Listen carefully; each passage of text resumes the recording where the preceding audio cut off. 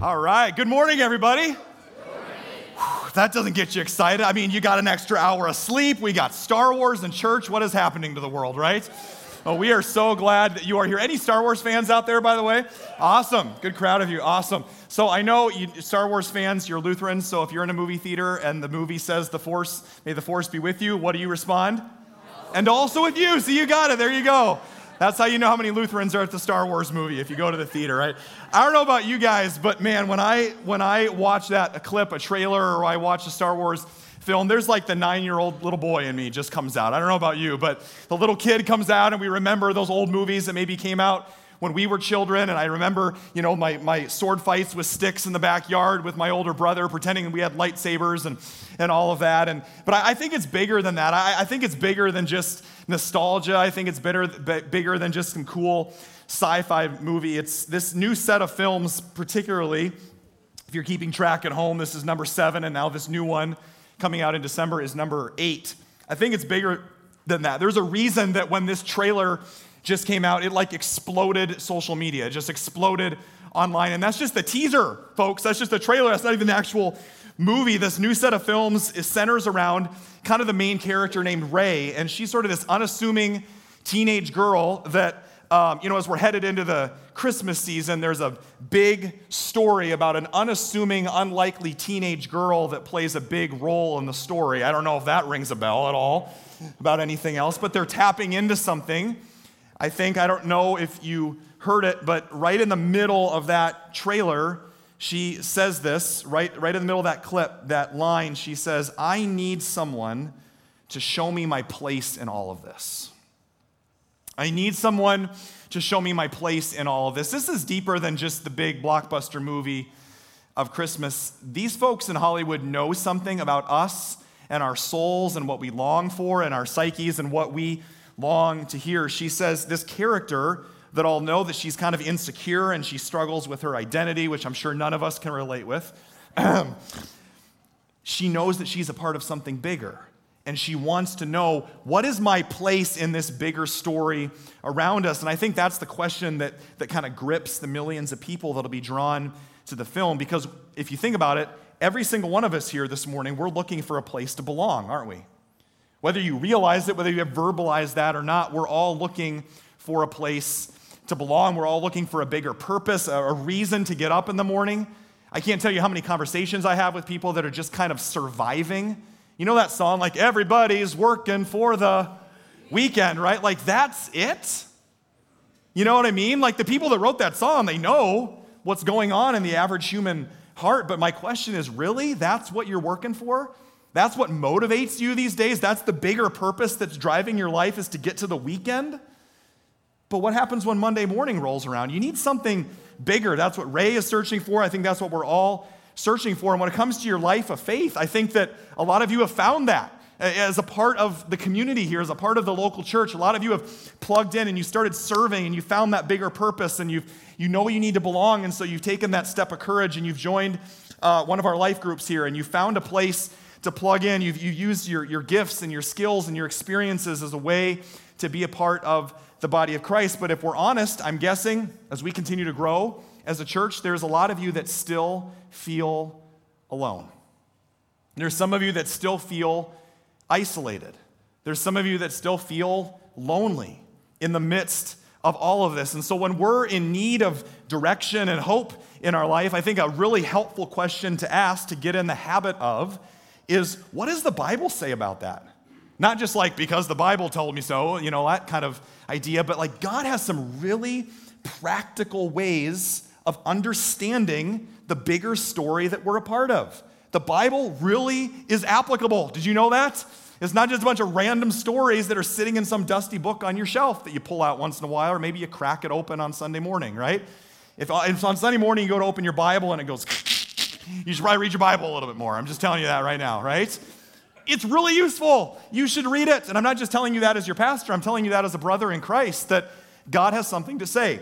And so we turn to God's word. And if you have your Bibles, turn to 1 Corinthians chapter 12 is where we're going to start out today. If you have your phone or your Bible app, 1 Corinthians chapter 12. What does the Bible say about that? If you're new to the Bible, Corinthians is going to be in the way back of your Bible, the last fourth of it. Really short book, one of the letters that the Apostle Paul wrote to the church at Corinth, one of the churches that he helped plant. And so I'll just give you a second to find that. 1 Corinthians chapter 12 is where we're going to start today. Verse 12. Paul writes this: just as a body, though one has many parts, but all of its many parts form one body, so it is with Christ. And then I'm going to skip down to verse 18. In fact, God has placed the parts of the body, every one of them, just as he wanted them to be. This is just as an aside. Notice what he's saying. There's no accidents in the church. You know, we say that it's no accident you're here. Paul's saying the same thing. When you're a part of a body, there's no accidents. You're not here by mistake today. I want you to know that, right? Some of you are like, well, this is the one week I'm going to church because I actually get to sleep in, right? No, you're not here by accident. And then let's read verse 19 together up on the screen. If they were all one part, where would the body be? As it is, there are many parts, but one body. Many parts, but one body. So what the Apostle Paul is saying here is when you're a part of a local church, not just here at Hope, but a part of God's church, not only do you find a place to belong, that's a basic human need that we all have. You can't shake that one off. You find a place to belong because you're a part of the body, you're essential, but you also, hear me say this morning, you have an irreplaceable role to play. You have a vital role to play. Paul's saying, like, just as your hand can't say, I'm not gonna, go today. I don't really want to go to church today. I'm just not gonna come, right? I need you, right? Your foot, it falls asleep, and you ever foot fall asleep, and like, I need you, right?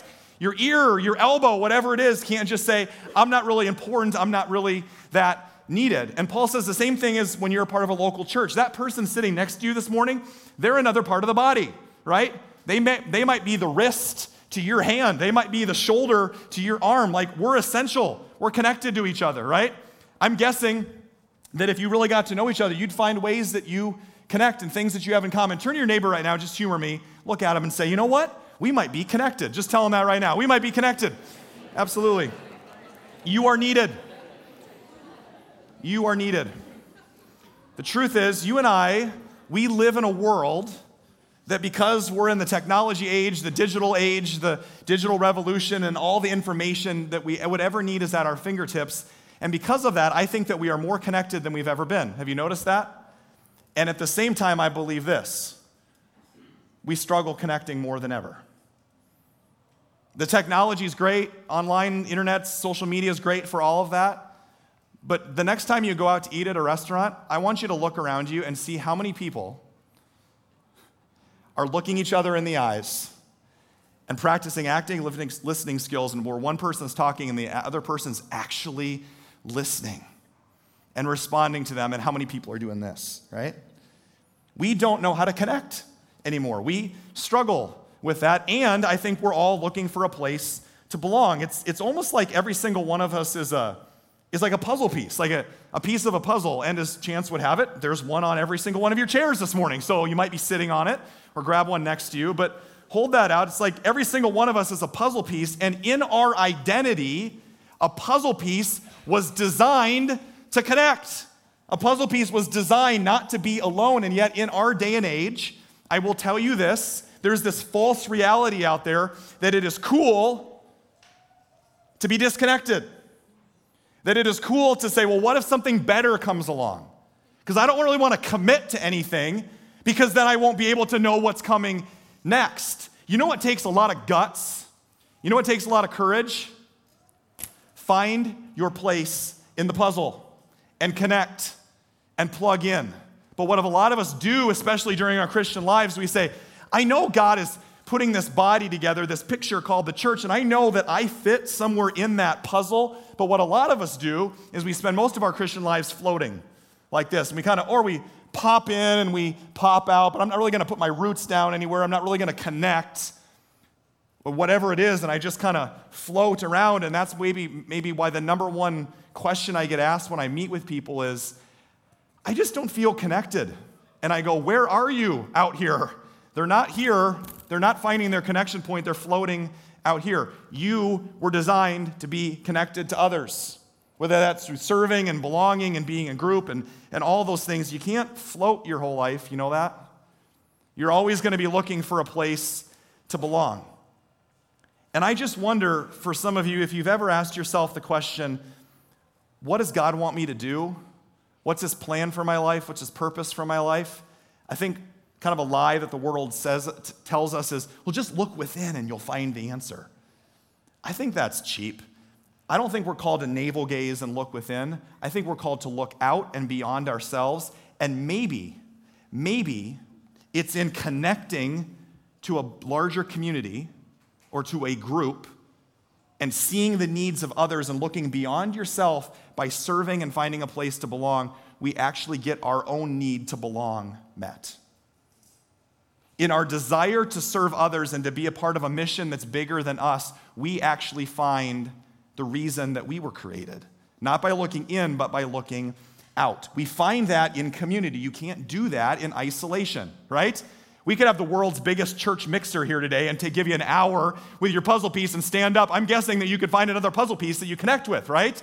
You connect to somebody else. You belong to somebody else. And so as we kind of go into these next few weeks, this is the vision that Paul is telling us of the local church, and he's giving us some answers. And that's really our goal during these next few weeks as we kind of re-enter into this commitment campaign called Building Hope Together that we started about 4 years ago. So I'm really excited this morning for several reasons. Number one, at our last service, this place was packed out. So turn to your neighbor and say, you came to the right service today. Tell them that right now. There's room for you. Last service, I preached the whole sermon from right here because that way I could see the people that were wrapped around over there. So you picked the right service to come to. Those of you that have sat in the back, I know you love hearing the toilets flush in the bathroom in your left ear back there. But praise God for more seats open that you can invite people to. I'm excited for that. I'm excited because we're launching into this campaign, and I'm really excited because of that right there, folks. Let me tell you, okay? Somehow these little munchkins that always make my PowerPoint for me, they just slip that in for me. It's just really convenient. I don't know about you guys, but the Hawkeyes take down the evil, heathen Ohio State Buckeyes. Further proof that Iowa City is God's country. And I don't know, when you look at that, doesn't just a little tear come to your eye? There's a lot of visions out there of what heaven's going to be like, folks. I'm just telling you, we're all going to be dressed in black and gold, singing Amazing Grace for eternity. That's it right there.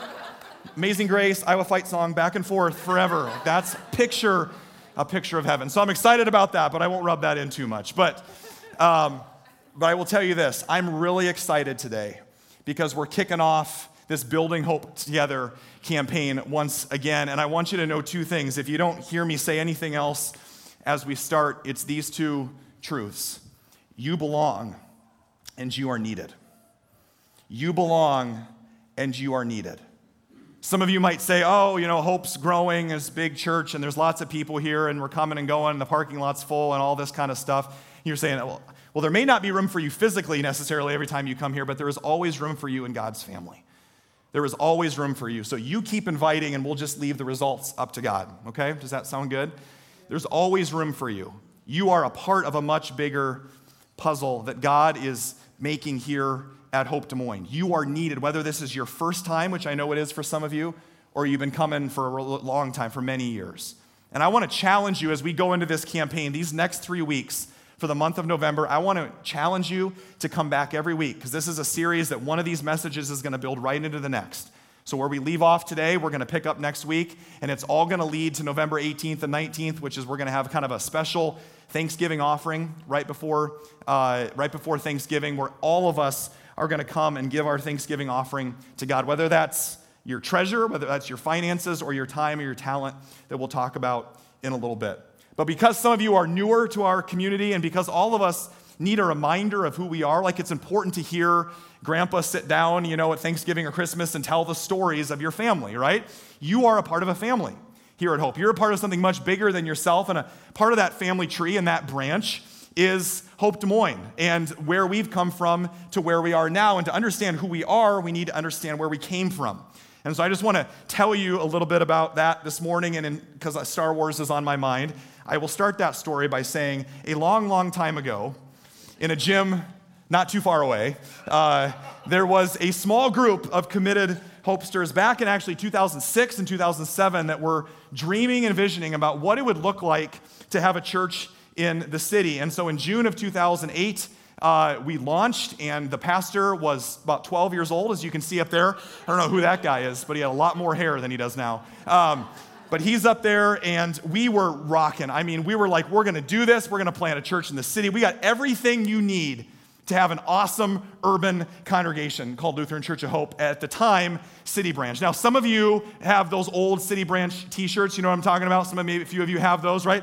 Those are in your local, like, vintage store, you know? I mean, those are worth a lot, so hang on to those. But there we were. We had everything that you needed. I mean, we had an awesome little worship band there with our speakers, and we had donut holes would really draw people in. And folks, we had 60-pound maroon padded wooden chairs that I just, that had hair stuck in them. I mean, it was just awesome. That's gross. But we did, and there was like 70 of us, and we were awesome, and it was everything we need to reach the city.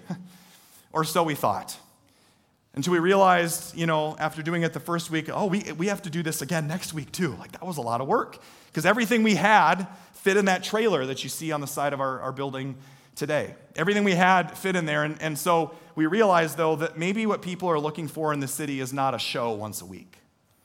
That maybe church is not about just having a worship service for an hour once a week. Maybe it's about bringing hope to people that are in need of it. Because we realized that within just a few mile radius of where we were at Hubble Elementary at that time, and this is the same as true for our neighborhood today, there are a lot of people that don't have a home, that don't have adequate housing. And with our community here, this is a little bit easier to share at this service with you, whereas last service, there's a third of the people that were here this morning.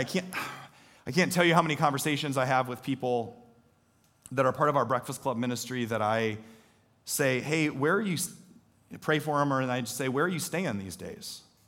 Where are you living? And they just go, I don't know. And yet, for so many of those folks that don't have a home and still don't have a home, they are serving here. They are here every single week. A lot of them have joined as members of the church. And I believe that the kind of church that God loves is a church where a lot of the people don't have a home, but they have a home here. Amen? Like, that's a big part of why we exist, that we could be a church where everybody's welcome. And that is a reality still today. And yet, even back then in 2008, there's dozens of refugee families around us that had been displaced because of war in their families and their home countries, people wondering where they're going to get their next meal. There's many in recovery that need healing. And here's the one that we often forget about why we exist. So many people in the greater metro area that have just had a terrible experience with church. And maybe that's some of you. And I will tell you this, nothing gets me boiling. Nothing gets under my skin more than hearing stories of people that have just been burned, that have had a bad experience with the church. It's almost like I had my piece, and I wanted to come and play my part and get connected and belong, but they were judged and they just got burned, and I don't want to have anything to do with that again. And so we just made a commitment. They said, what would it look like for us to be a church for people that don't like church? What would it look like to be a church where anybody was welcome, whether they slept under a bridge last night or they're making 6 or 7 figures? What would it look like to be a place where we could all come together, regardless of where you live or what you make, or whether you live in the city or the suburb, or what team you cheer for, or what political party you're affiliated with, and that we could be a part of something bigger than that, that's actually going to last forever than the divisions that come between us? And so we set out to do that, and for the next 5 years, we literally hit the streets, and we listened to the neighborhood, and we asked the schools, and we asked the businesses, what do you need? And we just poured our lives for the next 5 years into that city in every way that we could. And it wasn't always pretty, I will tell you that. There were some difficult days, and I don't tell you this to be like the grandpa that says, back in my day, we had to walk uphill to school both ways, or that's not why I'm telling you. I'm telling you this because this is a part of where we came from. Like I said, everything we had fit in that trailer once upon a time, and we had people that would help unload that every single week. And one weekend, I was in like the middle of January, it was like negative 1,700 degrees outside, and it was freezing. And of the 12 of us that came to church that weekend, that came to worship, we needed to unload the trailer. And so we had a lock on that trailer, and we went out and it was frozen shut. Like, all of our chairs, our speakers, the communion stuff, the kids stuff, everything was in that trailer. I'm like, we can't get it open. So our volunteers had to go in and boil water and dump it on the lock to get it open. And then we formed an assembly line down the path, the ramp down to the gym there at Hubble, and we just handed stuff down. And lesson number 1 about starting a church, everybody's needed. Say that together with me. Everybody's needed, right? Everybody's needed. I mean, in those days, I tell you that because, like, if you want your own chair, set it up yourself. You know, like, if you want some coffee, make it yourself. No, we didn't say that. But it's that idea that you have to take ownership of that. Church isn't something you consume. Church is something you are. Church is something you contribute. And that was such a vivid picture for us at the beginning. But then as we continued to grow, people would come up and they would always ask, so Pastor John, when are you going to build a church? And my kind of smarty reply was, and true reply was, we have. It's been built in people's basements and apartments and in coffee shops and in restaurants. And honestly, one time I led a men's Bible study in the produce aisle at Dolls here on Ingersoll, because that's where we were at the time. Lesson number 2, church isn't a building.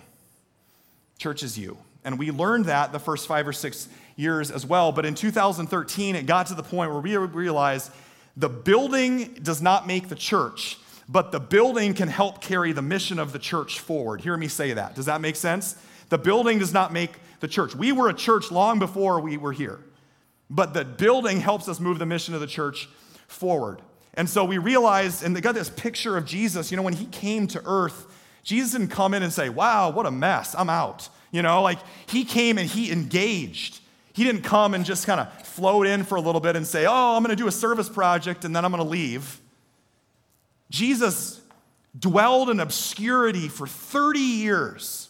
You ever think about that? The Gospels, we don't get a lot between baby Jesus and now here's Jesus ready for mission on ministry. You know what he was doing those years? Listening to people. Getting his hands dirty, literally as a carpenter. Knowing people. Being in relationship with people. It's really sexy. It's really flashy to go and serve and go do mission. But you know what takes guts? Courage to stay. Everybody wants to go. Not everybody wants to stay. And we sensed that the city was wondering about the big suburban church from the West. What are they going to do now when church planting does not give them the notoriety that they're maybe looking for? So what kind of a church are we going to be? One that just goes, or are we going to be a church that stays? And so we decided to launch into this campaign, not to build a building so that, oh, well, look, we can have now we're a real church. We were. But to move the mission forward. And so in 2013, we started this campaign to purchase this random car dealership that we'd found on Ingersoll and to build this out and to do the renovations as well. And we called it Building Hope Together. And it was kind of based on this verse that happens to be up in the banner that's up in our front area here today. We put it up on the screen. Let's read this together from Ephesians 4. There is one body and one Spirit, just as you were called to one hope when you were called. One Lord, one faith, one baptism. So you get this picture over and over again of one. In the body of the Christ, there's unity. It's all about one. It's not about Lutheran Church of Hope. It's about one faith, one hope, one baptism, one body of Christ, where you plug in and you have a bigger picture that you can be a part of and find belonging and purpose. And 2 months later during that campaign, about 4 years ago to this month, with a congregation about probably a fourth of the size that we are today with our services, just incredible. People gave up front or made the pledge to give over $830,000. That was an incredible day, and a lot of you were in part of that. But it wasn't just the money. I don't want you to miss that. Just as important, maybe if not more important than that, you gave your time and your talents, not just your treasure, but your time and your talents. And there was between 4 to 6 months where rain or shine or snow or sleet or whatever the weather was, there was hundreds of you down here volunteering every Saturday morning for those months, literally on your hands and your knees, helping build this building, taking ownership of it again, saying this is ours. We're not just going to have it handed to us. We're going to build this. And just as God is transforming our lives, we're going to transform this space. And I was thinking about that, of the power of ownership when it comes to being a part of the body of Christ. It's funny how God just gives you these little illustrations and these little ideas. As a lot of you are raking your lawns these days, or maybe you have one of those cool like blower things and you just blow it in somebody else's yard. That's a good idea. I should do that, actually. Caleb and I, our 4-year-old, were out raking, and he's usually good for about 10 or 15 minutes of like real actual work before he quits. Well, this time he was like 5 minutes into it, and we're raking a big pile so he can jump into it. About 4.5, 5 minutes into it, he just puts his like little rake that's about this big down. He just says, "Oh," so dramatic. I don't know where he gets that. And he says, "Daddy, I can't do it anymore. I'm so tired," he said. And I go, "Oh, man, sorry, bud." And his vocabulary is just exploding. He's a part of our preschool here. He's got all these new words and phrases. And I'm like, where did that come from? And from a 4-year-old, mind you, a 4-year-old, he says, "Daddy, I got a deal for you." Who says that when they're 4, right? Let's make a deal. And he says, "I got a deal for you." I said, "What's that?" He said, How about you rake all the leaves up into the big pile, and you do all the work, and I'll sit over here on the steps and I'll watch, and then when you're done, I'll run and jump in it." And the disciplinarian father / landlord of this child wants to respond, "I've got a deal for you, bucko. How about you rake all the leaves, and that'll be your rent payment for the next 18 years, right? No, I didn't say that. But what just popped out of my mouth was, "Hey, you know what, bud? I've got a deal for you. How about you and I do the work together, and then when we're done, it'll be that much more fun when we both get to play in it and enjoy it together because we did it together." And he's like, "Dad, you should use that as a sermon illustration." And I go, No, he didn't say that. But I was like, that's it. That's it. And I don't you guys see the analogy there for so many of you that had a hand in what God has done here the last 9 years, and specifically with this building? Isn't it so much more rewarding and satisfying for you to walk into worship every single week and go, "I drilled that board to that wall. I laid that tile. I buffed that floor. I painted that wall. I grinded that brick." Whatever it was. It's so much more satisfying than just coming in and having something handed to you. That's not what makes life worth it. It's what you put into it ultimately is what you get out of it, and to experience that joy. We're standing on the shoulders of people that have come before us. Not a lot of you know this, but during that campaign, we had all of you write these prayer requests of what your prayers were for this space and what God would do here. And we told you that we would drop them in the drywall somewhere where we did the remodel of this building. We were getting towards the end, and I was meeting with Rick, our general contractor at the time, and it was, we forgot. And we had one wall that we hadn't filled in and capped off yet, and it happened to be that section of that wall that's right above the doors that you walk in and out of every single week. That's our children's ministry, by the way, having fun. Right under there. And so we said, this is perfect. And so we dumped about 200 prayer requests that literally are there in that wall that cover you. Those are the prayers of people before this church even launched, and those are the prayers of people that were here that don't even know you, that are sitting here today, that we're praying for you and what God would do in your hearts as you walk into this building. It's no accident you're here. We've been praying for you and above you every single week. There's a sense of ownership. And so on December 7th, in 2014, we moved in here and we were home for Christmas. And it was an incredible transformation, as you can see what God does. That's pictures from Easter last year, not the pickup truck one. The other one is from Easter last year. And you can see what God does. And I love these times. I love Christmas. I love Easter. I love Vacation Bible School. I love our giving campaigns because it's not really about money. It's about us.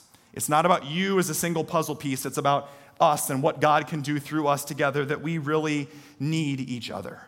And so about a month after we moved in, I remember one of our leaders came up and they asked me, John, what's your biggest fear? Now that we're in a permanent building and people can just walk in and sit in their spot, and you do have spots. You do know that. You think you're not a part of a traditional church. How many of you are sitting in the same spot that you sat at last Sunday, right?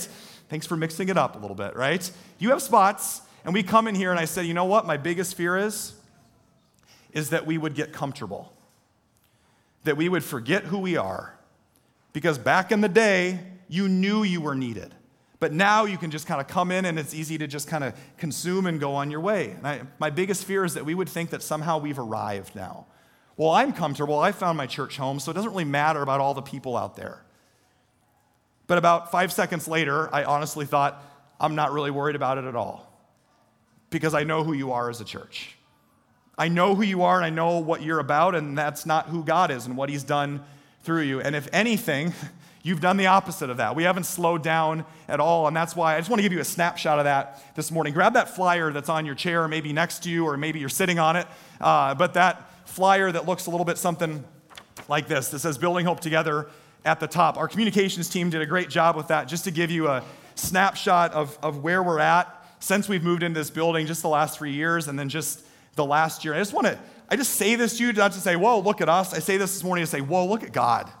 Look at what God is capable of. And so we look at that together in just the last 3 years. You as a congregation have paid off $1.3 million of our debt. That's well over halfway there. Can we give God some praise for that? That's awesome.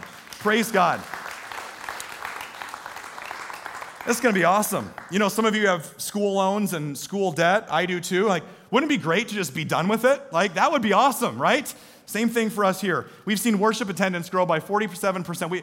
Over 50%. I told you already this morning, we're just flat out of room. There's no other way to say that. So thank you for coming to the right service and spreading out a little bit, and continue to invite your friends. You see that in the past year alone, we've given more than 50,000 packaged meals to people that are hungry all over the world, 200 backpacks of school supplies, 100 Christmas gifts, served more than 40 students, more beyond that in Whiz Kids every single week, over 140 Breakfast Club members every single week, close to 60 kids in our preschool that meets Monday through Thursday, all of the discipleship that's taking place in all of those different ways. We moved into the building, we had 5 people on our staff, and we have 14 now. So they're literally sharing chairs up there and sitting on top of each other up in the office. And hear me say this, all of those things we simply say, praise God.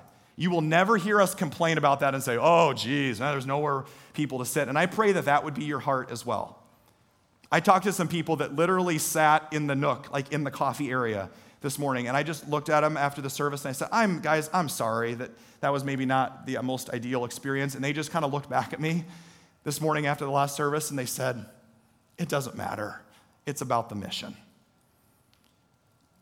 That's who you are, and that's what I love about you as a church. It's not about your personal convenience. It's about being a part of something that's bigger than you. And they're like, I'm so glad that I sat in the coffee bar by the women's bathroom so that somebody that was new could sit right here. Because that's what it's about. And so we say, praise God for those things and the ownership that you've taken of that and the mission that's taken place. And you can hear it from me all day long. You can read about it on a flyer, or you can hear it from some people that are literally sitting next to you today. And so take a look at this first video that tells a little bit about what God has done through this building and some of the men and women in our community that have been impacted here. Let's take a look.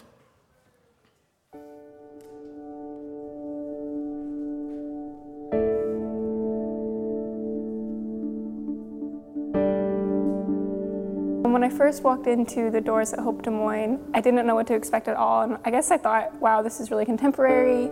I can kind of tell it was probably a car dealership. But I was first just really struck with this worship space itself and the intimacy of it. I think at Hope Des Moines, when I walk in the building, I think I feel like I'm doing God's missions. When I'm here, I feel like I'm in the trenches actually doing legwork. As I remember the first time we had a prayer class, we met in my living room. There's about 7 people. And I remember thinking, wow, this is really cool. Take the church outside the building. But then the next prayer class ended up being probably over 30 people. And just being able to have a space where people knew Central, it was comfortable coming into a building that was familiar. Yeah, the impact that I think this building's had, it's a home for a lot of people, a place to worship and to be a part of a community. I think the difference of having a building, particularly right here in the heart of the city, for me it's about the difference of renting a home versus owning a home. I think there's a certain pride that comes with having a foothold in the community. People recognize the church, they know who we are, and I think it provides an opportunity for us to actually build a house, to be hospitable to our neighbors in the community. We as people just crave to be connected. We crave to be plugged into a community and to actually be part of something. Finding that home in the church and being a part of some of the communities and giving my talents there, it's helped me grow. Well, I think it's amazing to see a place like Hope Des Moines be used, not just on Sundays or Saturdays for worship, but evenings for classes, support groups, pre-K, preschool opportunities, teen groups, children's groups, whiz kids. You know, we're feeding folks out of here. It's become a hub, if you will, of our programming. It's very clear, as we've talked about before, the building didn't make the church, but this space has definitely moved that mission forward. And I think, what if we wouldn't have taken that step of faith? You know, just look around here. Those of you that are here maybe just on the weekends and you're not here every day seeing what's going on, I just look around me sometimes and I just stop and I just take a deep breath and I go, man, I'm just trying to breathe it all in and just take it all in. And I hope that you realize that, of what God is doing here that has nothing to do with Lutheran Church of Hope. And it has everything to do with His goodness and His faithfulness. And so it'd be so easy if they're reading all of this to say, oh, we're just going to stop there. Like, God's doing this amazing thing. I'm here. I'm comfortable. But that's not the kind of God that we serve. As Jed said at the beginning of the service, we can look at the past and kind of the glory days of where we've been, or maybe some of you had a really good experience in the past of a mission trip or a Christian concert or a church that you were part of. Like, nothing's going to top that. Well, then you don't know the God that we sing to and pray to, because there's always something new that He's doing. And if it's been this good so far, I can't imagine what the future is going to look like. So I think that we're just getting started. Turn to your neighbor right now and say, we're just getting started. Just tell them that right now. I think we're just getting started. So why do this? Why highlight this? Why have this whole campaign? Why would you take the risk, Pastor John, of talking about money? Because everybody loves to talk about money in the church, right? Why are we doing this? For two main reasons. Ready for this? Number one, we're on a mission for God. Not just quoting the Blues Brothers, but we're literally on a mission from God. You know what I'm saying? We're on a mission from God. This is His church. It's not ours. A lot of people say, isn't Hope big enough already? There's not a lot of seats open. Why should I keep inviting people? Isn't Hope big enough already? And my answer to that is, big enough for who? For you and your personal ideal size of a church that you want a church to be? Are you on board with our size? Are you on board with God's mission? That's the big question, because we might sing different songs and we might worship in different places and sit in a different spot and sing different songs and do different ministries. Are you on board with the mission, or are you on board with a small church that happens to be growing? Don't fall in love with the size. Fall in love with the God behind the mission, and you'll always be satisfied. Paul says it this way in 1 Corinthians chapter 3. Let's read it together up on the screen.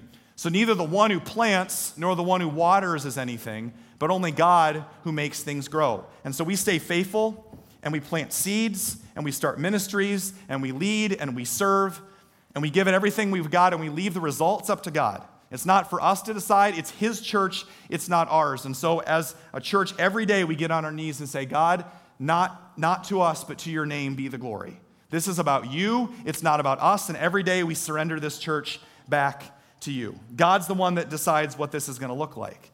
But we're on a mission from God, and the truth is that there are still tens and thousands of people in the greater Des Moines metro area that don't have a church home or that don't know Jesus. And until that's no longer the case, our mission is not done. Amen? That's why we exist. That's why we're here. And so my challenge to you is to get on board with that mission. If that's at the forefront of your mind, I promise you, you'll always be satisfied. Because we get filled up not by saying, what's in it for me? We get filled up by saying, what can I bring?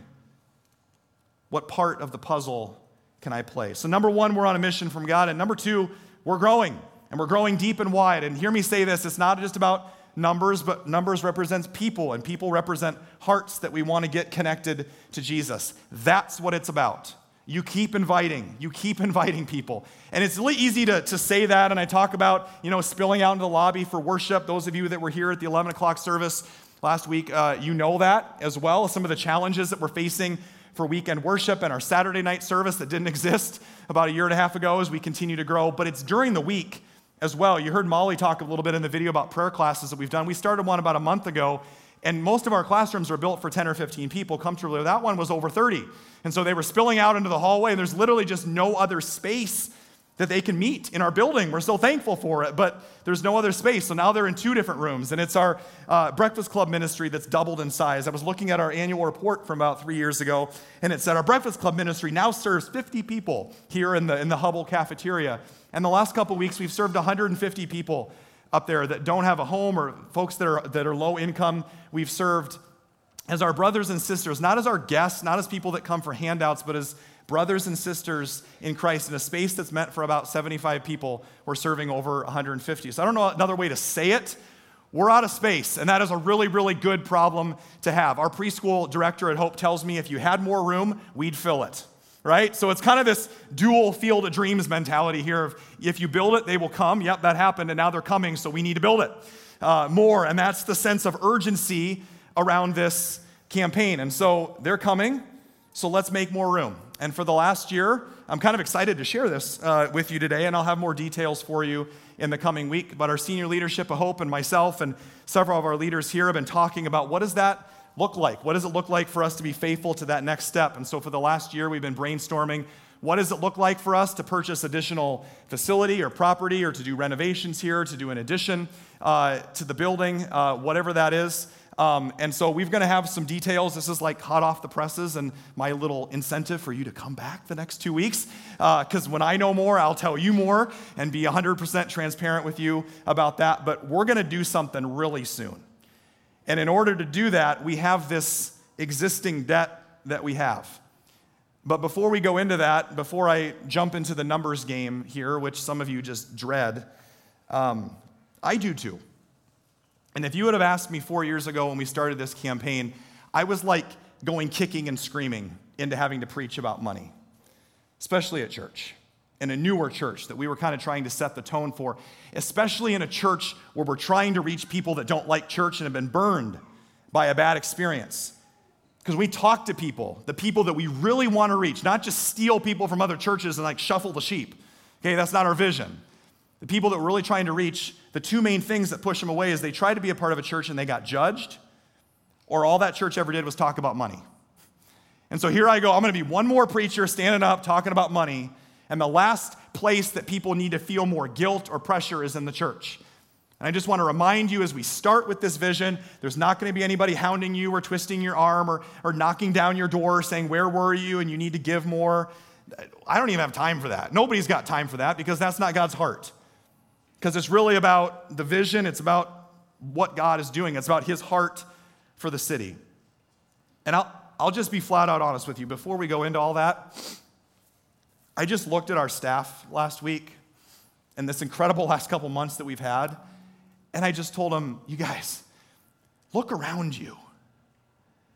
I am more than willing to stand up and talk about money all day long if it goes to support the lives that God is changing around here. This isn't about money. This isn't about buildings. This isn't about budgets. I looked at our staff and you said, guys, these are the days. These are the days that we're going to look back on 50 years from now going, remember when we first moved into that building and we had to set up chairs every week and you were sitting outside the bathrooms and the coffee bar? And remember those days? Those were so good. It's like God, as we've talked as pastors, as staff, it's like God is sending this new wave of his Holy Spirit into this city, and we get to be a part of that. It's all about him. And so our job as the church is just to ride that wave. And so if anything, I just want to say, surf's up, folks. This isn't about money at all. This is about surf's up. Ride the wave. Get your board and let's go surfing. Because God's doing something incredible, and he just invites you to be a part of that. And so with all of that in mind, as you look at the bottom of your flyer there, you can see we're not there yet. We're about 57% of the way there. That's awesome, but we have a long ways to go. And you see the impact of that. If you flip your flyer over, you see the impact of what it would look like if we could knock down that debt now. And I get it. I'm just going to be totally honest with you. This is not flashy. This is not like I can stand up here and say, you guys, I got this awesome thing. We're going to pay down a debt. Right? Oh, that's a better response than I thought, right? I get it. But what I want you to see is the mission behind that. It's not about paying down the debt. It's about the impact that can have. Consider everything that you give towards this as a down payment for whatever God's going to do next, and we're going to do it soon. It's forced growth by God as we look around us. And so at the beginning of this campaign, we sat down as leaders and said, we want to address this debt in a fiscally responsible way. We don't want to take on more than we can handle. We don't want to saddle you with a bunch of debt. We could have bought a building 4 times this size. We had the option to. Somebody handed me the paper and said, here, do you want to buy a 75,000 square foot building? And I said no, because I want it to be forced growth by God. I want it to be Him doing it so that it's so evident that if we were ever to expand and grow, it's all Him. It's not us jumping the gun and getting 25 steps ahead of God. It's Him saying, let's go. Like, I'm blessing you. Like, be blessed to be a blessing. That's the point. And so that's why we're doing this. And so we want to do that. Like I said, those of you that have loans or mortgages on your house or school payments, wouldn't it be nice to just be done with that?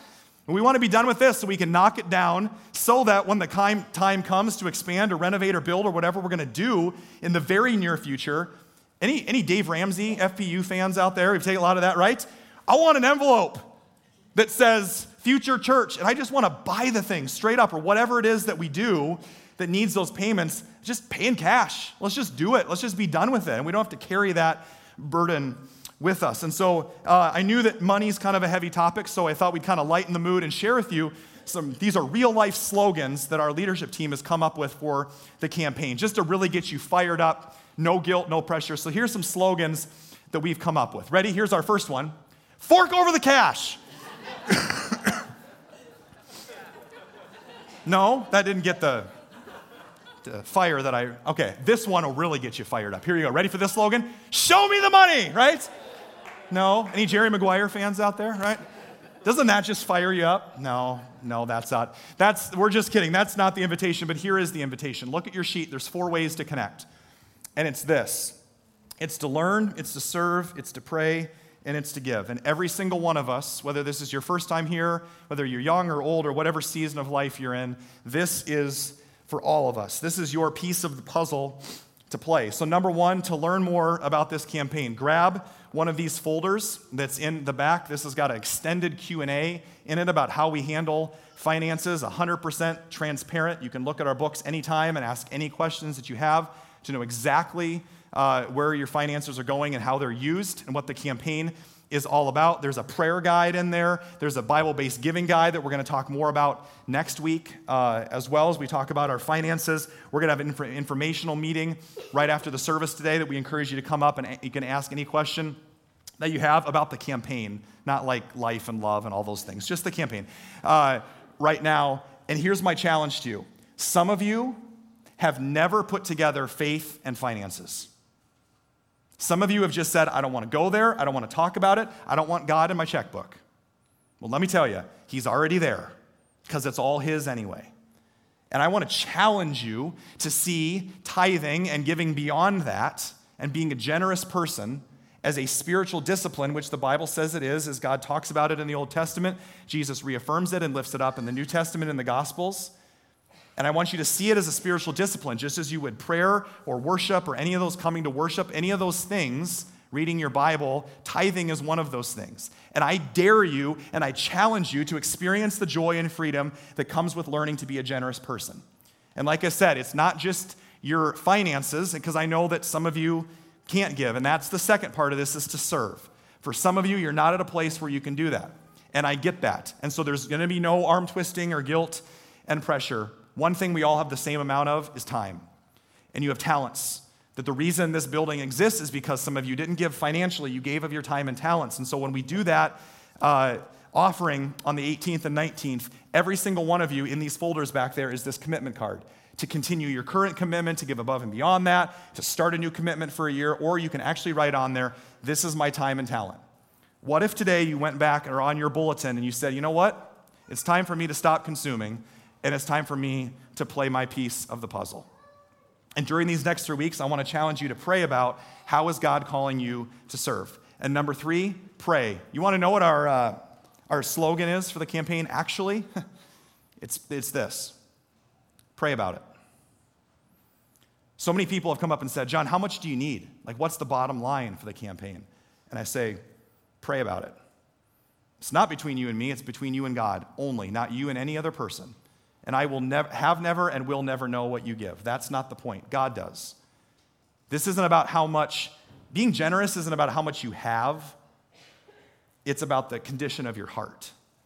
Are you a generous person with your time and your talent and your treasure? So pray about it. Ask God, join us in that. As a staff, we're doing this thing called 2 at 2 that I used to do at a Bible camp that I worked at, and I liked it so much. So every day at 2 o'clock, starting today or tomorrow, whatever you want to do, we're going to stop, and we're going to, whatever we're doing, and we're going to pray for 2 minutes. And now, if you really want to shoot for the moon, you can do 5 at 5, or if you really love Jesus, I guess you could do 12 at 12, if that's your thing, right? But some of us are just learning prayer, so we're doing 2 at 2.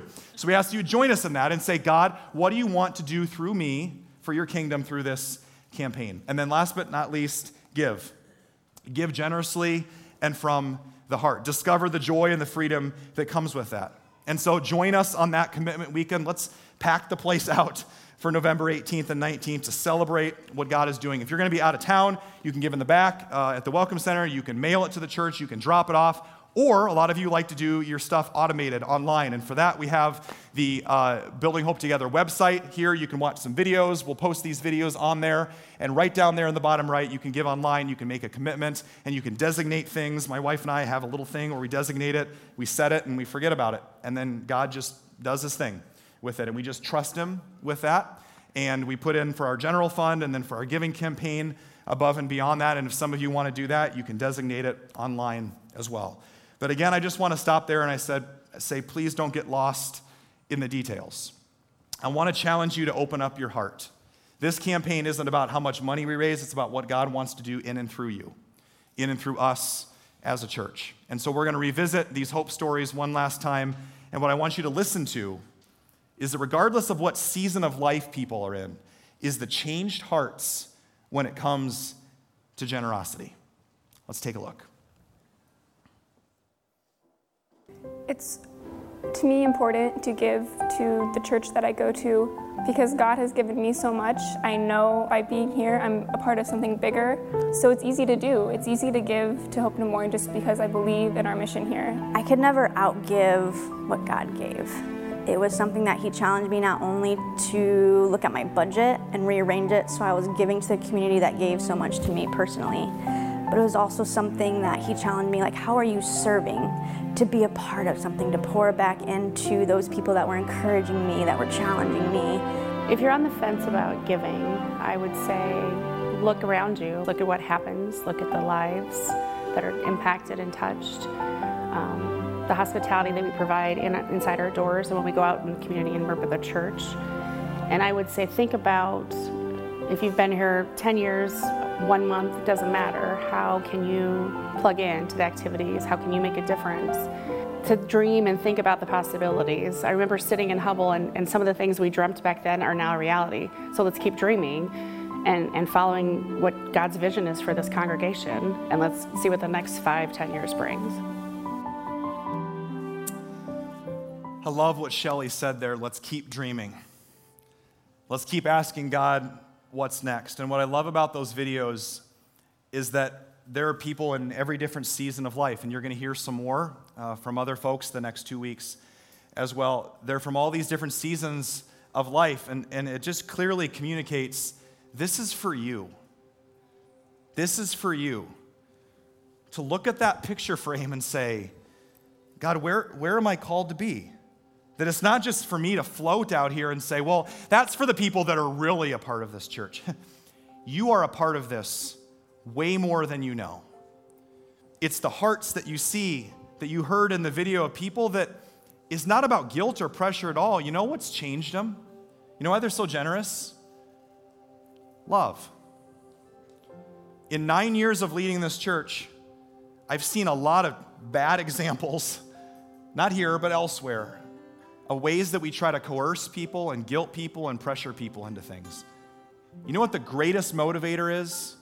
Not just for giving financially, but serving, being a part of a group, the greatest motivator in relationships and marriage.